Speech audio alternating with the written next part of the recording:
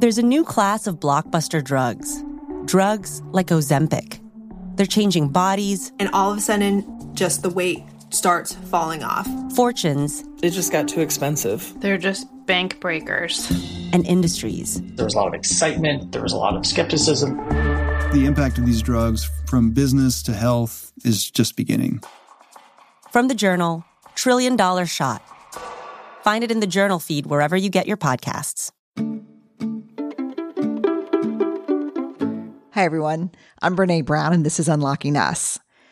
Oh, I have such a special conversation for y'all today. I am talking to my friend, thought leader, culture shifter, change maker, Austin Channing Brown.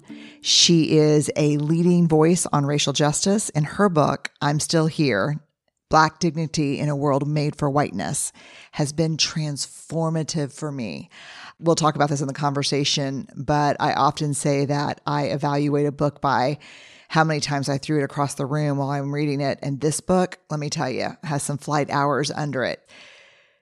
God, it's so beautiful. And clearly, I am not the only one who has found the book transformative. Reese Witherspoon, who has an incredible Hello Sunshine book club, just announced that I'm Still Here is one of 2 books that she's picked for her June 2020 book club read. Austin is also the co-creator and executive producer of a video web series, like a TV series on the web called The Next Question, which I've had a chance to be a guest on, and it's what a conversation. Laughed, sobbed, just an incredible conversation. It's really, the series is hosted by Austin and also co-host Jenny Booth Potter and Chichi Oku. And it's a very different kind of conversation. It's about the expansiveness of racial justice. What does anti-racism really look like? I highly recommend it. And last, but certainly not least, this is really exciting. Today's June 10th. This is the day this podcast is dropping. And Austin and I are partnered in a movement called Share the Mic, where white women with big social media platforms amplify the voices of Black women anti-racism activists.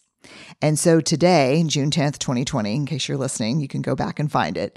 Austin will be on my social media and sharing her thoughts, sharing ideas. And then this evening, we'll do an Instagram live on her Instagram, which is at Austin Channing.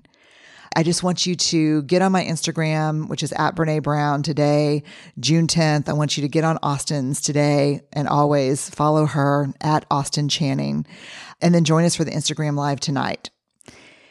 Last, just to let you know this bit about Austin, which I think is important because you'll see that not only will she share her massive knowledge with us, you'll get to know her as a person, which is a real privilege, trust me. She lives in Metro Detroit with her husband, her son, and what she would describe as a very spoiled puppy. Okay, let's get into the conversation with Austin. Austin Channing Brown, how are you?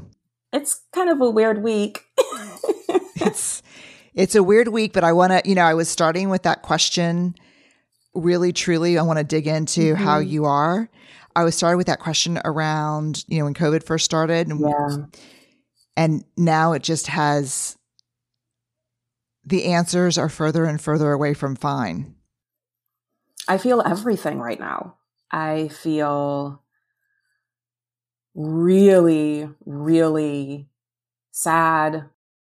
I feel overwhelmed. I feel betrayed. But I also feel inspired by the protesters. I feel encouraged by how many people are seeking police reform and even police abolition in some cases. I feel like it feels like one hot, beautiful, ugly mess.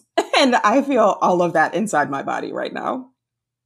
How are you taking care of your body and your mind and your spirit right now? Not doing a great job. And I think that's because my body is constantly fluctuating. So at the beginning of all of this, I was eating pretty regularly. And the worse things got, the harder it became to eat. And sometimes that's because of posting in the news and getting lost in social media. But really, Brené, I've realized that I don't have the same appetite. I don't want to eat. And I feel nauseous a lot. So it's been hard. The self-care has been hard when your body isn't telling you what it usually tells you. I don't even know how long ago this, I think maybe in the first therapist I ever saw. So I must have maybe been 20. And I remember her telling me I was going through a really hard time and my family was falling apart. And it was just one thing after the next. And I said, sometimes I go, a week and all I can do is eat. And then other times I can't even swallow because I feel so nauseous. If y'all could see Austin right now, she is like shaking her head. Yes. All of that, right? It is, the self-care is really, really hard. So I think I'm just trying to be gentle with myself. And the one, I'm almost embarrassed to say this, but it's the truth. And so the one thing that I'm doing very regularly is giving myself a little face mask. Oh my God, I love it. I bust out my little jade roller. I stick that baby in the fridge so that she's nice and cold. I roll that jade over my face. I have like 11 steps. I mean, I am in it, Brené. I'm in it. When this is all over, everything else might be a mess, but my skin will be going to be glowing. Yes. I will be moisturized when this is done. But you know what? I mean, that sense of touch. Exactly. And that sense of pleasure and that sense of self-love that goes with that touching. And I have one of those rollers too. And I'm just like, come to mama. Just, right. Just take it all away. Yes. Yeah. And I realized that because I'm doing the skincare, I'm actually looking at myself in the mirror, I'm looking into my own eyes. I am breathing in the scent of all these products. It really is 10 minutes of pure pleasure. And it's the only thing my body is telling me, like explicitly saying, do this. I don't care what time it is. I don't care if it's after midnight. I don't care if the baby's not down yet. Like, I don't care what's happening on the news. Do this for me. And so that is my one little action of self-care that I do almost every night.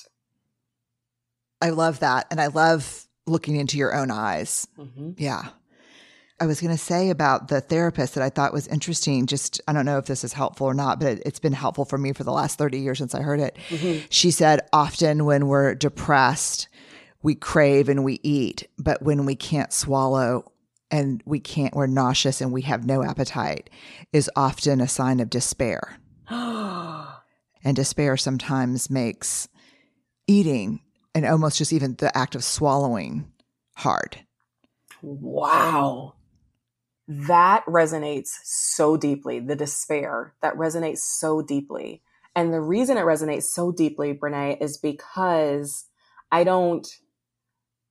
this is so hard to explain, Brené. I know despair is there because I'm working through the crisis. I don't feel it.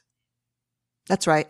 I feel numb to the despair, right? I am thinking about the next thing. I am thinking about what homework I'm going to give people. I am thinking about how to steward this community through this moment. I'm thinking about what I've already written. I'm thinking about how to move us toward Black freedom. And so I don't feel much of anything except nauseous. Mm-hmm. That makes so much sense to me. Yeah, it makes so much sense to me. I don't know. I remember hearing Rob Bell or reading something that he wrote that he defined despair as the fear that tomorrow will be just like today. Ooh. Mm-hmm. Yeah. And I don't know. I mean, I wonder, I'm thinking just about neurobiology right now as we're having this conversation. I wonder if you can both I don't think it's humanly possible, and I think I've seen the data on this actually, to both teach and facilitate and walk us through for change and action around Black dignity. Right. And let yourself feel the despair that nothing will ever change. Yeah. Yeah, I just don't know that we're built to do both of those things. I don't think we are actually built to do both of those things at one time. And that feels accurate in my gut, right? So for example, I have not been able to watch the video of George Floyd's death. I cannot do it. On the couple of occasions it has come on the television, I have either had to turn away or have just turned the TV off altogether, right? Like I am very aware that my emotional capacity can only handle so much, right? Yes. And yet there haven't been any tears. I haven't collapsed on the floor. There hasn't been any of that. But I think you're right that the despair is showing up in a way that I can handle. Right. And in some ways, it's enabling me to not practice self-care. Because if I don't have to stop to eat, right? Because I'm generally not hungry, then I can teach for, 4, 5, 6, 7 hours a day. Nonstop. Yeah. Yeah. For those of y'all listening, I know it's probably clear that we're friends and we're not meeting on this podcast.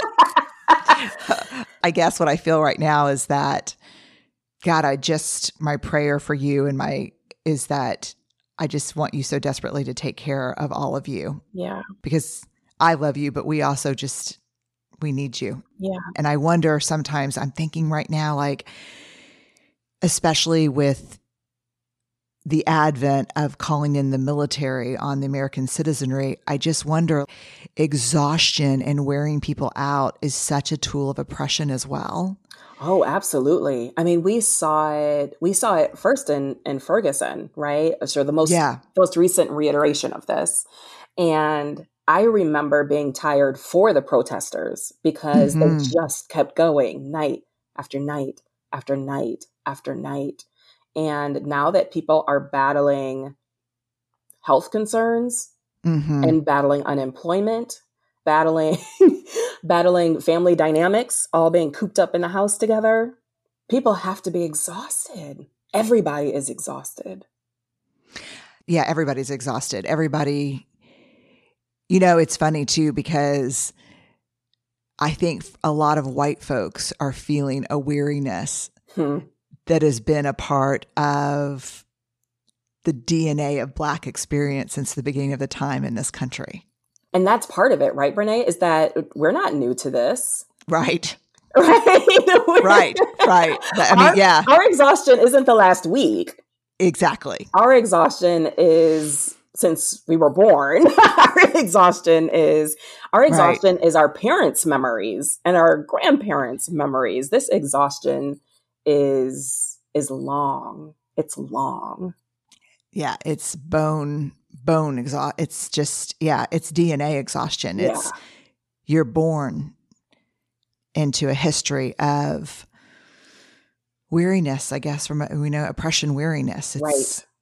Yeah, it's real. For those of you who don't know, Austin has a book called I'm Still Here, Black Dignity in a World Made for Whiteness. Now, the way I first describe, I don't remember if we talked about this on your TV show or we talked about this another time, but whenever I have a book that really changes me but kicks my ass first, I always say that book has wings, because I usually actually throw the book. And I do. Like, I'll be lying in bed reading and I'll be like, oh no, bullshit. And I just throw the book. And and the corners of your book are dinged up. Your book has wings. Like, I love that. I actually ask people, particularly white people, Black women do not want to throw it, but I always ask white people, did you throw it after they read it? Because I expect Do you really? To. Oh yeah. No. And I'm disappointed when they say no. Jesus, I'm part of a gang of middle-aged white woman book throwers. Holy shit, deliver me now. Yeah, it's the book is so honest and unflinching. Yes. Purposefully. And as a person of faith, Right. I read things that I knew were true and gave me words for confusion about why in these moments I don't understand why this is not the sermon every Sunday. Mm-hmm. I lived it first, Brené. I lived it Say first. more. So I feel like I've kind of lived dual lives in terms of faith. My faith was born in the Black church. But growing up, I also was constantly surrounded by white evangelicalism. So I attended a private Christian school from the time I was in preschool all the way through college. So I've been around whiteness a long time. Uh-huh. Uh-huh. And in all kinds of different denominations, let me tell you, Brené. I've seen them all. I learned the hard way. That there is a deep difference between the Jesus that Black folks worship and the Jesus that white Christians worship. Tell me the difference. The Jesus that Black folks worship doesn't ask questions like, but does the gospel really have anything to do with race and justice? Black Jesus doesn't hesitate to say Black Lives Matter. Black Jesus stands for the oppressed, cares about those who are most marginalized. And not just cares, Brené, sits with, lives with, Fights for, is angered by the mistreatment, protests with. Yes. Right? Yeah. While white Jesus is primarily interested in self, in money, in capitalism, in self. And how much can I get? How much power can I hoard? It's all about self. And it's all about the preservation of self, of ego, mostly power. Mostly power. A deep desire to wield power over others. Right. Yeah, it's interesting because I think of Jesus, I think of power too, but I think of power with and power from and power shared. There you go. And power within. I don't think of power over. Power over is white Jesus. Yeah. Power over is a Christianity that would say slavery is the way God intended things to be. Well, it did say that, right? Exactly, right? I mean, and it continues to in some corners. Absolutely. Absolutely. Yeah. Do you think also there is, I'm going to use, I hope I'm allowed to worship the Black Jesus because that would be my Jesus too. I wish the whole world would. Yeah. Cause I think as you came up in that environment, Right. I came up in a very liberation theology, Jesuit, no plane, not just witness, right, but fight, like that right. protest. That was, I mean, I remember growing up in New Orleans where the Jesuits supported the Black Panthers, where yes. they were, it was just a very different, but that's different than a conservative white evangelical thinking. Yeah. My experience as a Black woman who has grown up, particularly in the era post the Civil Rights Movement mm-hmm. and post perceived integration. Yes. Right.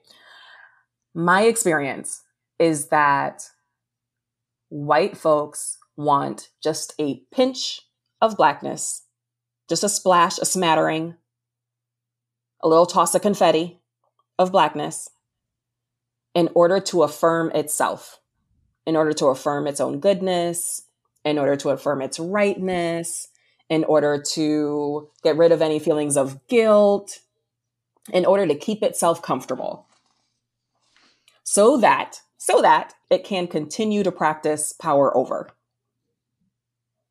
Yeah, justify it. It just wants to feel good about it. Yeah, feel good about itself. Yeah. I'm asking Austin, just if you'll be generous with us, and that's a big thing to ask right now, if you will read these 2 paragraphs from I'm Still Here that I think need to be tattooed on the world. All right. Happy to. This is from the chapter Nice White People. When you believe niceness disproves the presence of racism, it's easy to start believing bigotry is rare, and that the label racist should be applied only to mean-spirited, intentional acts of discrimination. The problem with this framework, besides being a gross misunderstanding of how racism operates in systems and structures enabled by nice people, is that it obligates me to be nice in return rather than truthful. I am expected to come closer to the racists, be nicer to them, coddle them.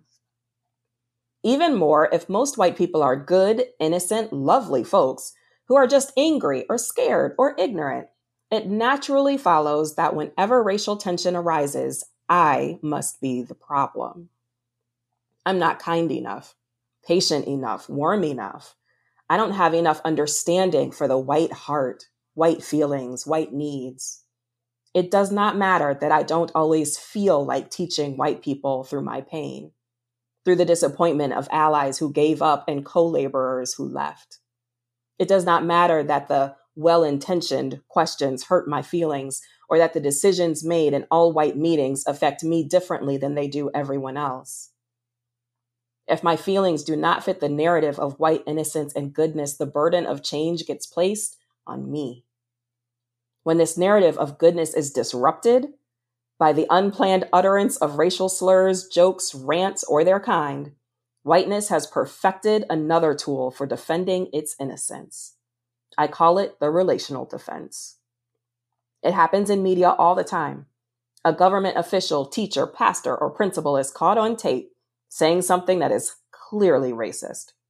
But rather than confess and seek transformation, the person defends their goodness by appealing to the relationships of those who quote unquote know them. I'm not racist. Just ask blank. She knows me. My family and friends know my heart. They will tell you I couldn't be racist. I have a Black spouse, child, friend. I don't have a racist bone in my body. God.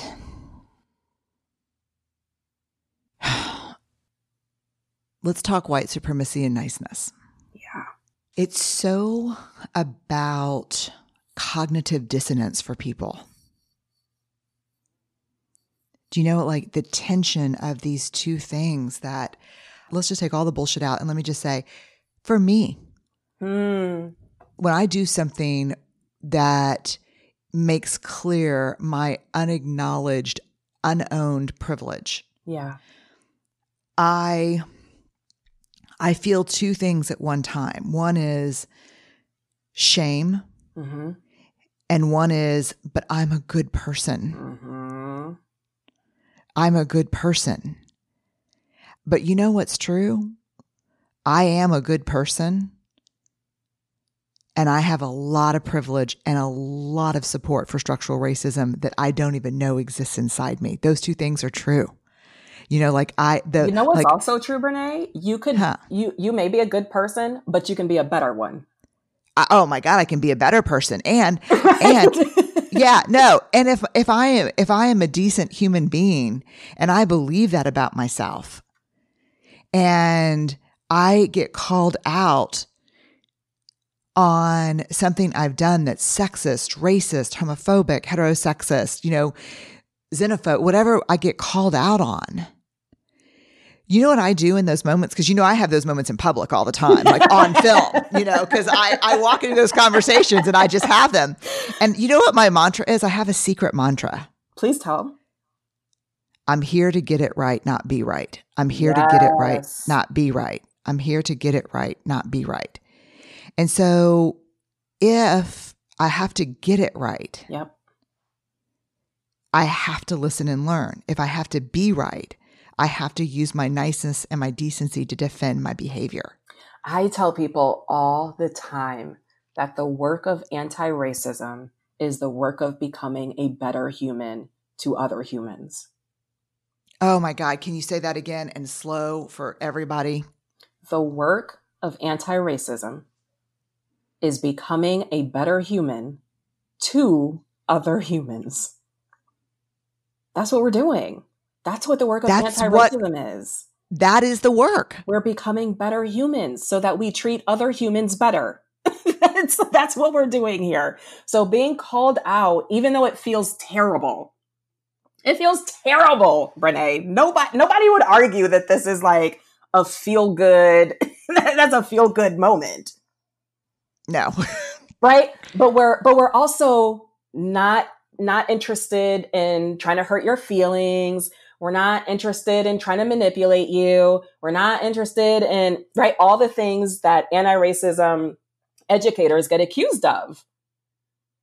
We are saying, I think you have capacity to be a better human. Would you? Would you accept that invitation? And I can't tell you how often the response is, but I would rather just be nice and polite if that's okay. No,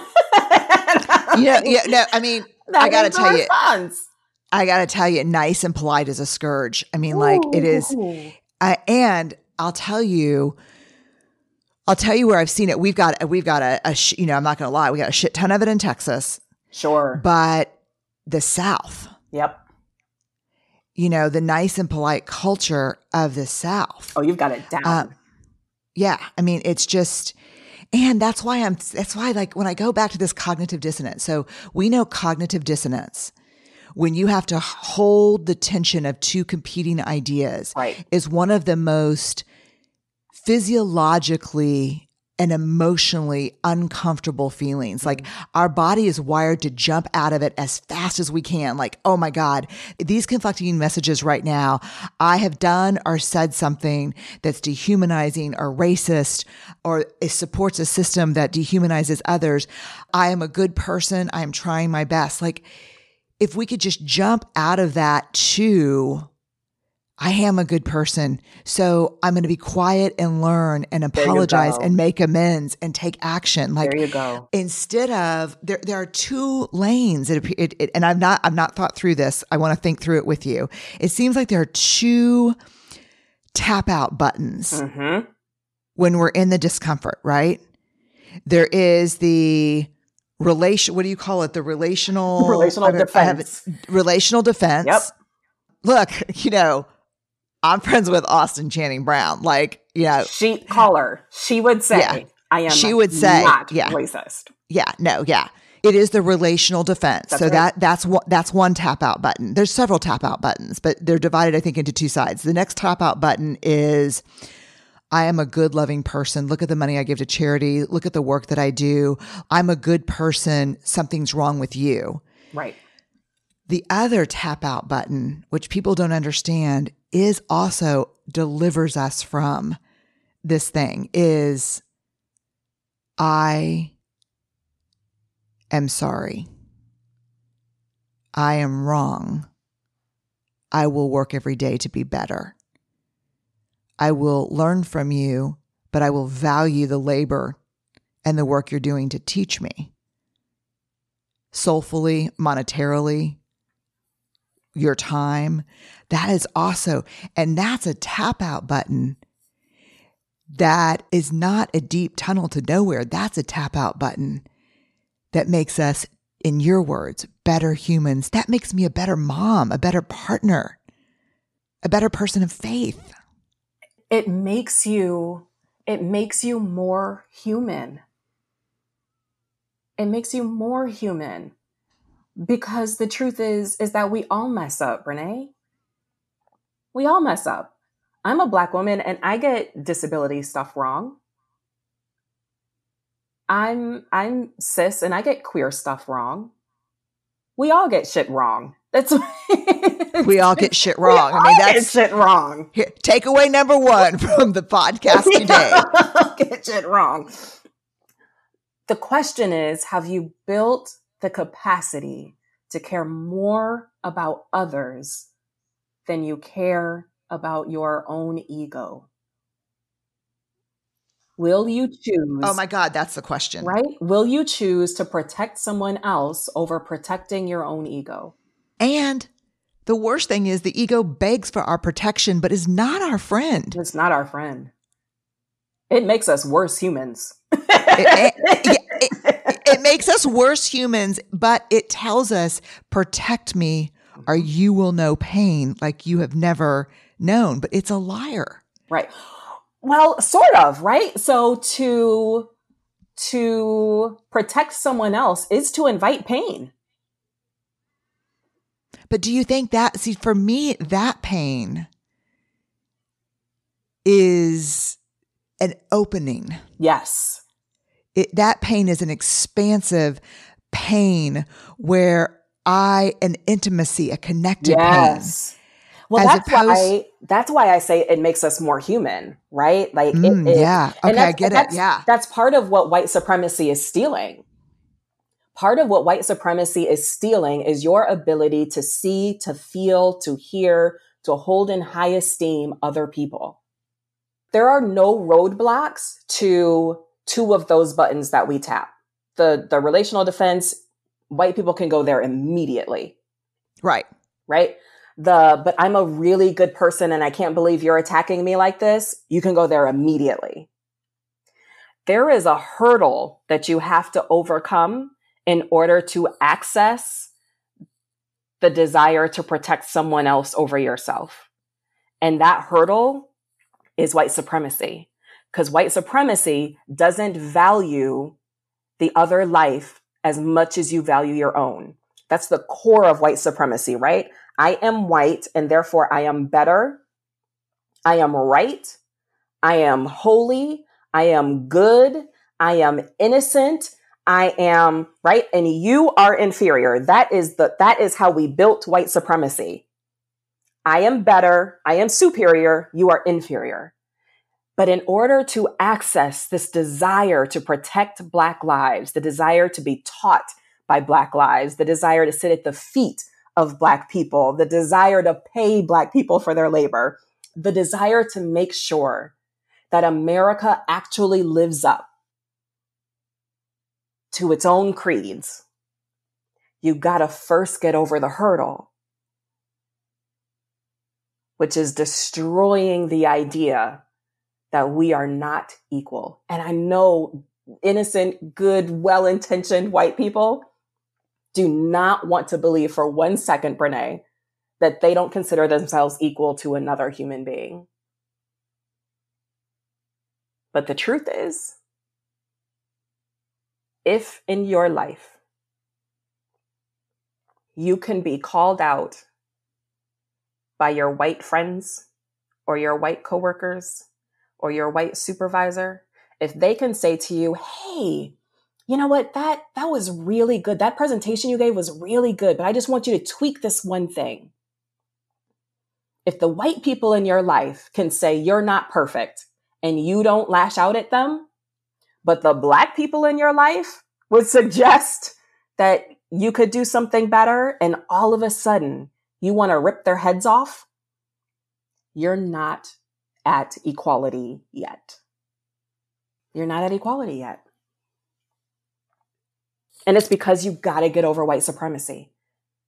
You got to dig deep and really believe, like not just like in your head, not just like my parents told me that all people are equal when I was a kid, but you got to really dig deep and decide that against your initial inclination, I am going to decide right now in this moment of having been called out that I am not superior.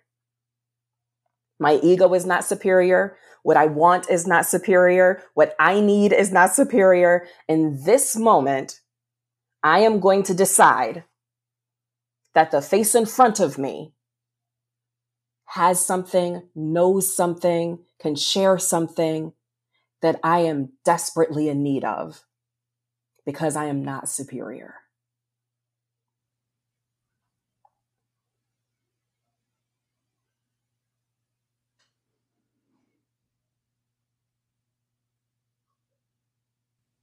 It's just truth.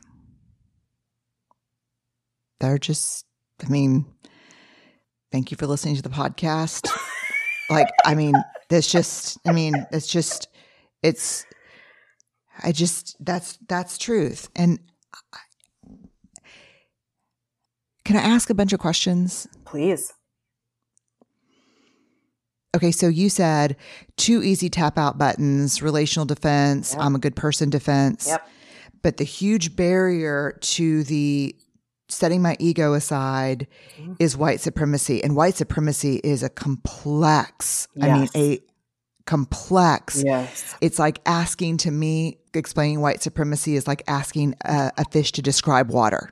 That's right. That's right. You know, what role does proximity play in being able to say, in dismantling white supremacy? Like, Yeah. what role does it play, or does it play a role in your mind? It can play a role. You want to define proximity. How do you define proximity? You know what? I think that here's what I think people hear when we talk about proximity is, do you have a Black friend?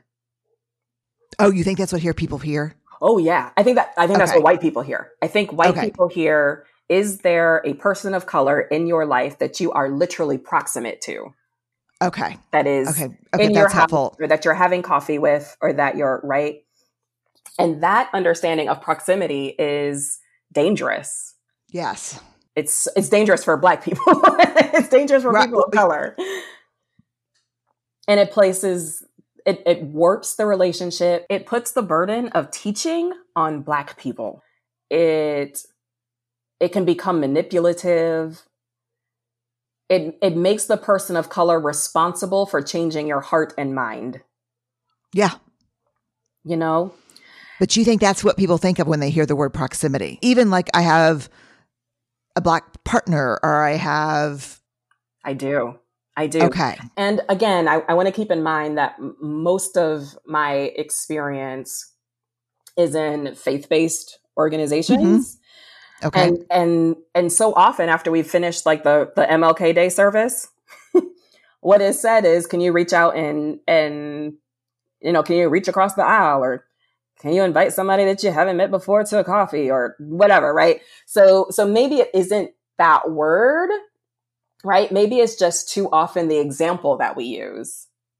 That's helpful. That's helpful. You know, that makes sense to me. So what is proximity? How would you define it in real anti-racism dismantling terms? Or would you? I'm not convinced it's necessary. And there's a lot. First of all, I just want to acknowledge there's a lot of anti-racism educators who would deeply disagree with me. I'm not convinced it's necessary, Brené. I think that white people are not children. I think grown white people are adults who can think critically on their own, who can read books and listen to podcasts and study history and be self-reflective and get a therapist and look at the world and say, something's not right here. Let me change the way I vote. Right? Yeah. Something's not right here. Let me give to an organization that I have researched who is trying to change this.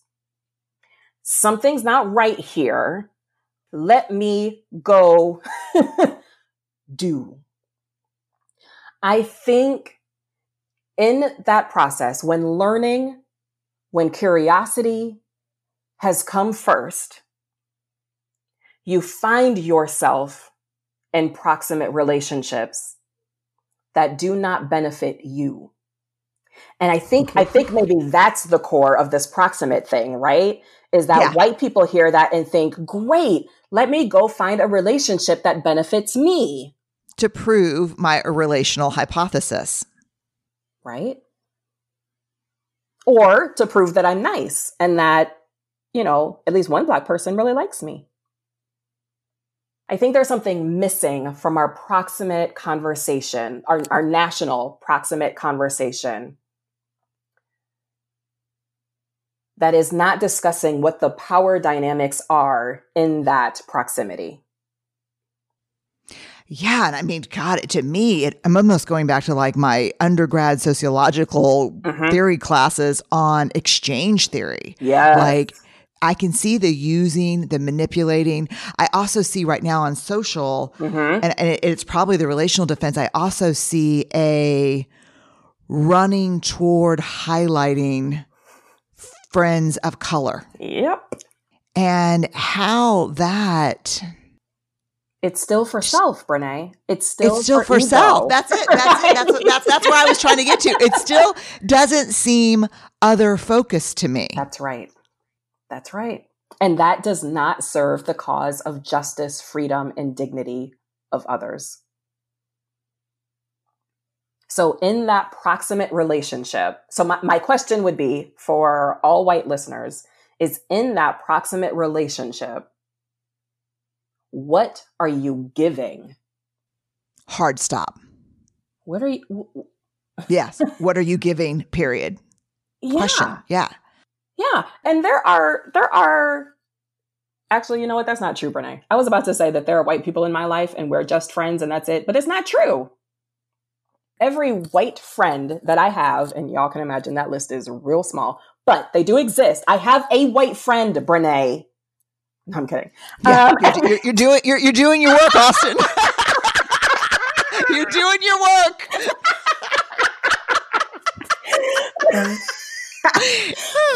Every white friend I have, because they see me as fully human, pursues racial justice in their own life. Whether that means, whether I'm there or not. I think that's what I'm trying to get to. Yes. Whether I am physically present, whether we are in like literal proximity or not. The white people in my life who I would call friend are doing the work. If I disappeared from the world tomorrow, if I just like moved to New Zealand and didn't write another word, didn't say another thing, just sat on a hill somewhere, the white folks in my life would still be doing the work. Because it isn't about me personally. It isn't about proximity to me. Yes. And being friends with you is not the work. Yes. That's the part that feels very, very using to me. Yes. Like, yeah. So your white friends, if you're on the hill in New Zealand, I'm coming to visit you for sure. Yes. And we're going to hike and go see the hobbit holes and do all kinds of great stuff. Yeah. But if you're on the hill in New Zealand, your friends are going to keep doing the anti-racist, the justice work. Yeah. Their relationship with you is not a proxy for that work. That's right. They are still going to teach their kids how to be anti-racist. They're still diversifying their bookshelves. They're still talking to their teachers about what the curriculum looks like. They're still saying that they want more diverse teachers in the school. They're showing up at protests around immigration or pride or, right, a million other broken systems in this nation. They are doing the real work. And I am not the work. Oh my God. It's just. And I think that's my issue with proximity. With the way we talk about proximity. I think we could redefine it, right? I think we could make it more useful. But I think where it currently falls short is that it still makes me the work and it still requires me to do work that ultimately does not serve the cause of justice. And is it not actually when your immigrant friend or your Black friend is the work, is that not ultimately dehumanizing too? It's so dehumanizing. Austin's doing the praise Jesus move right now. You can't see her, but we're on Zoom, and she and I have both done a lot of hand raising in this. I wish you could watch us. Yeah, but isn't that? I guess that's why I was asking about proximity, because I've got fear about stepping on it as a white person trying to learn and do the work. Sure. But I'm seeing it used in this really weird way that feels. It is. That's why.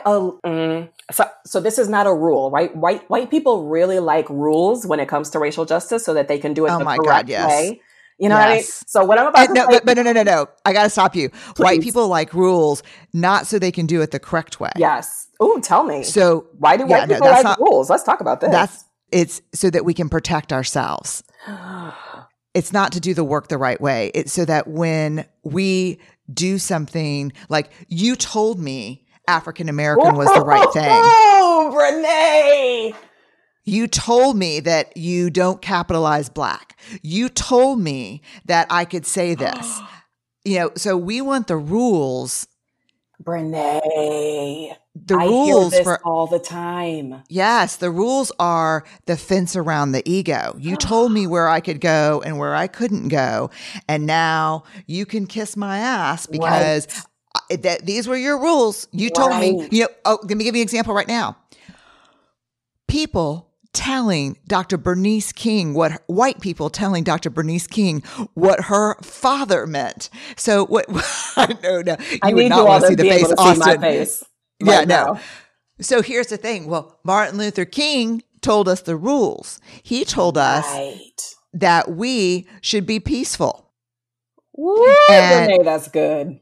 Yeah. And so now, so I just want to make that, because the people I talk to, even my students for the last 20 years, graduate students, me teaching classes on race and gender and policy are saying, could we get a list? Right. Right. But you know what? I will also go on to like a PFLAG website and say, like, what terms are we supposed to be using right now? Some of it's good intention that I want to be in the know, but a lot of times we want rules because they protect us and they are weapons for our defense. Wow, that's good. That's good. I want them too. I want rules, don't you? Wouldn't you love some rules if you just follow this? Yeah, that's good. That would be delightful, actually. Yeah. If I could get the Black handbook, that would be really wonderful. You survive in America as a Black woman. Where is that handbook? Please, someone. That's good, Brené. So this is not a rule, right? This is not a rule. But when I hear anti-racism educators talk about proximity, the framing that they typically use is, are you, the white person, in the minority? Are you in the minority? In your proximate situation. That's right. Yeah. Are you having to submit to the authority of someone else? Are you having to follow the cultural rules of another group? The core of that proximate question is, are you learning in real time how to let go of your own supremacy? Those questions make sense to me. That's we learned in social work school, we learned that proximity is the relationship with the person in their geography or yours, their emotional geography, their physical geography. Where is the relationship in terms of geographical terms? So what do you think? What do you think about that question? What's hard for me? So in faith-based communities, the way most white people immediately ask, so should I go to a Black church? Yeah. Right? Like, that makes sense. White Christians do, right? White Christians are like, so do I need to pick up my family and go to a Black church? And no. Because I don't want to flood of white folks at the Black church. Because that's a beautiful, protected space that is not for you. And definitely not for you to check off something you need to do and be there as observers and box tickers. I think that's a big issue. Right. So there's, I mean, I'd have a hard time naming a Black church where there isn't like a white family. But that white family has been there for years. They ain't going nowhere. They ain't, this isn't a project. This isn't a trend. They're not trying something new. And so that's where I struggle with even the notion that white people are in this proximity, but are in the minority is how does their presence still change the dynamics of why people of color had this space in the first place? Yeah. So I kind of, honestly, Brené, I kind of just want to put the onus on white people and say, get it together, grow up, be mature, start learning, start reading, start researching. Because I feel like eventually your decisions, your actions will put you in proximity to issues that you are passionate about. If you are passionate about immigration, eventually you're probably going to meet someone who's undocumented, right? But by the time you do so, hopefully you will come with a body of knowledge that doesn't make that person the work. It makes immigration reform the work. That's right. That's right. God, I could just talk to you for days. Same. Days. Okay. You're just an incredibly important thought leader. Mm. Where can people find you, support you, learn from you? Yeah. Tell me everything. T&Q, to tell me everything. Yeah. So one of my favorite projects has been The Next Question, which is my TV show, which Brené came and hung out with us, y'all. And it was a fantastic conversation. It's free. All the episodes are free. It's at tnqshow.com. We interviewed Brené. We interviewed Nicole Hannah-Jones. Oh my God, that was so good. Right. We did Rachel Cargill. We talked about abolition. We talked about, education. We talked about social movements. That is my baby. The Next Question is my baby. But I also hope that it's filled with conversations like the ones you and I just had, right, Brené? That it is digging deeper. It is asking hard questions that we don't necessarily have answers to. But it's trying to move beyond the 101 questions that typically show up in national media. So I encourage people to check that out. Amazing. Oh, yeah. You know what I would do if I were listening? I would gather friends in a socially distanced way, watch an episode, potluck it in a healthy way, and then talk about the episode. Yep. What landed for you? What do you have questions about? What makes zero sense to you? All the questions. Yeah. Like all the questions, right? But to watch The Next Question show with other people, to me, is so powerful. And show it in your classroom. And a lot of people should take out your notebook, because these thought leaders are dropping books. They're dropping names. They're talking about how they learned, how their own process, their own journey. So it's just so much to learn. I rewatched all the episodes after we filmed them, and I found myself like, "Ooh, that was good." Yeah, no, it's good. That was a good point, Brené.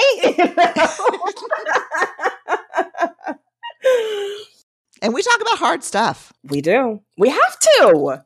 I know. We have to if we're going to grow. I think, Austin, when you said the barrier to pushing the button over here, which is being a better human, serving others instead of your ego, the barrier is dismantling white supremacy. And everyone's like, okay, how do I do that? Right. To me, The Next Question. Right. You sit down and watch that with your family and your friends, show it in your classroom, have those conversations. It's like every time you have an uncomfortable, honest conversation, a piece of the system falls off. That's right. That's right. There's no easy way through this. You have to be uncomfortable. You have to be.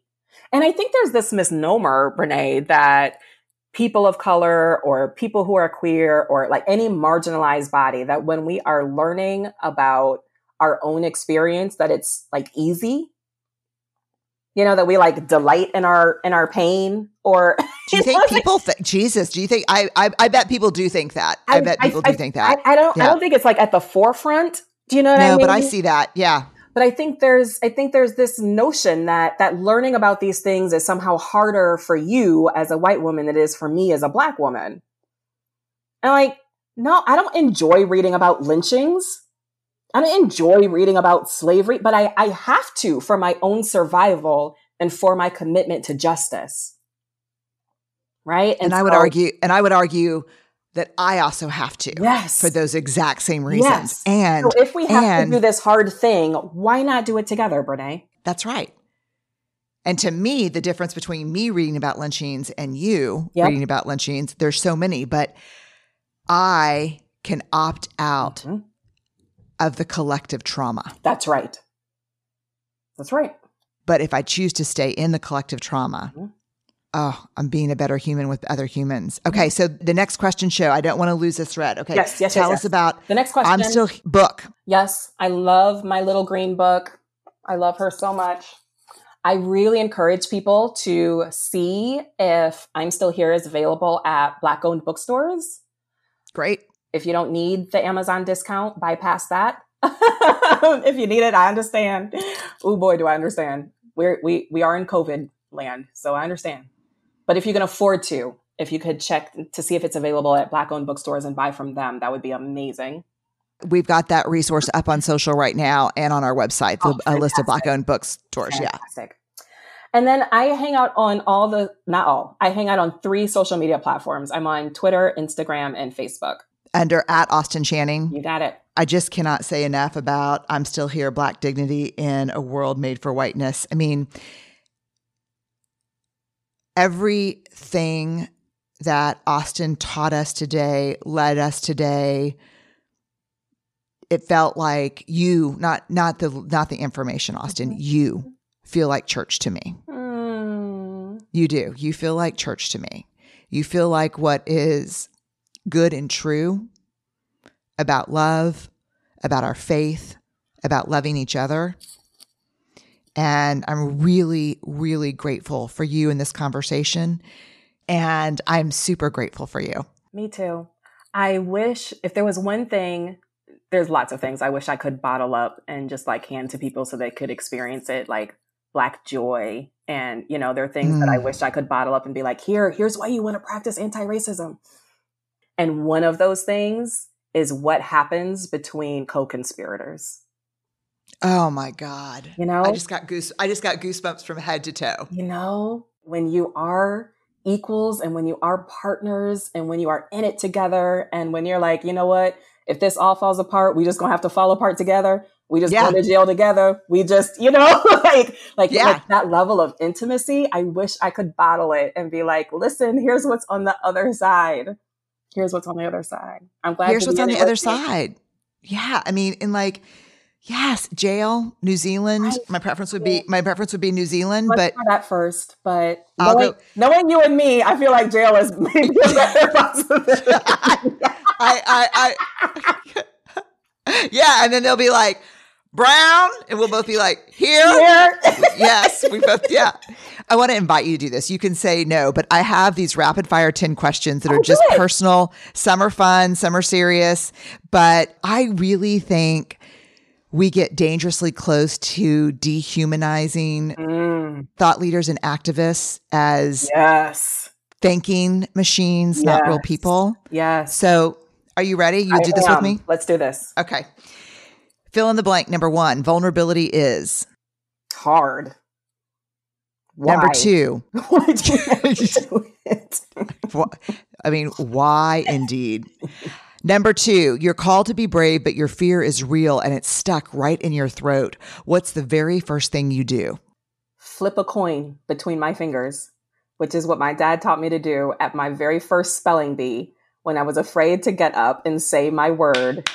And he handed me a quarter and he said, just flip this between your fingers. Oh my God. Spelling bee strategy. Okay. Number 3, what is something that people often get wrong about you? That I am serious and angry and it just couldn't be further from the truth. I am all about joy and humor. And if I could have chosen my career, it would have been a stand-up comedian. Oh my God, I would have gone to see you. Okay. Last show that you binged and loved on television. Dead to Me. Oh, God, so good. Okay. So good. Favorite movie or one of your favorite movies? Oh, that's impossible. I know. I really love movies, and I really love all kinds of movies. I love black and white movies and musicals. I love comedies. I love romance. I love action. Right now, I am obsessed with end of the world movies. Yes, that fits. Let me do a Freudian analysis with you. Okay, so what is something that if you flip past it, not that we flip channels anymore, but if you did, you would always watch it. You would always watch it. Here's what I watch I would not say that this is like my favorite movie, right, but it's one that I watch all the time. I watch this almost every night as I'm falling asleep. 2012. Where the world ends in the year 2012. Yes. Mm-hmm. And they survive by going to Africa. Sorry, anyone who hasn't seen it. Right? I love it. I'm here for the whole thing. I'm going to send you some more face masks. Okay. Okay.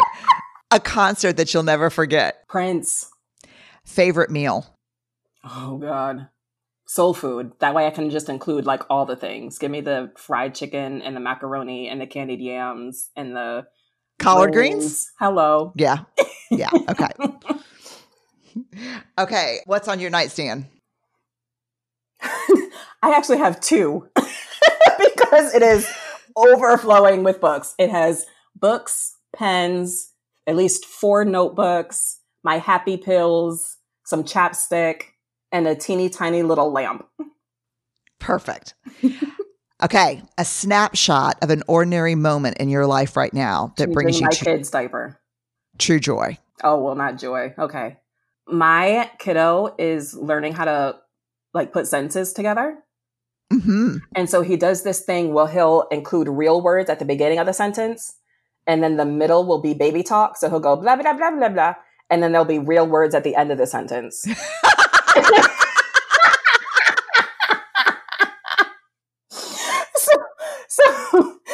if he asked for water, he would say, Mommy, I blah, blah, blah, cold waters. Like, I'm sorry, what? Okay, that's so cute. You should tape that so you have that forever or film it. Should. Yes. I'm going to try to do that. And then something haunting like at like his rehearsal dinner or something, you can play it like, you know. Okay. One thing that you're deeply grateful for right now. Protesters. Amen. Okay. Austin Channing Brown, host of the TV show, The Next Question, author of the book, I'm Still Here, Black Dignity in a World Made for Whiteness, one of my very favorite human beings, church. Thank you. Thank you for sharing your time with us today. What a joy to be here. Thank you.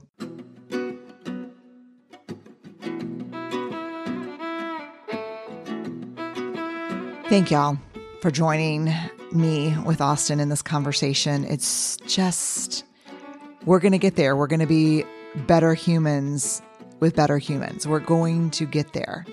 And it's going to be hard and uncomfortable and painful and worth every hard, uncomfortable, painful step.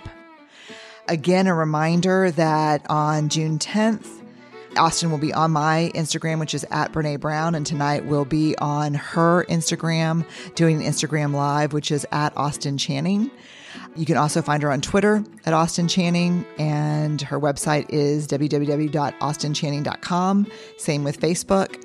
And you can go to the show notes to learn everything about her, where you can find her, and just get a copy of I'm Still Here, Black Dignity in a World Made for Whiteness. It will open your heart and open your mind and fuel the fire, which is exactly what we need right now. Thank y'all for listening to Unlocking Us. Go be brave, be kind, be awkward, change the world, speak up.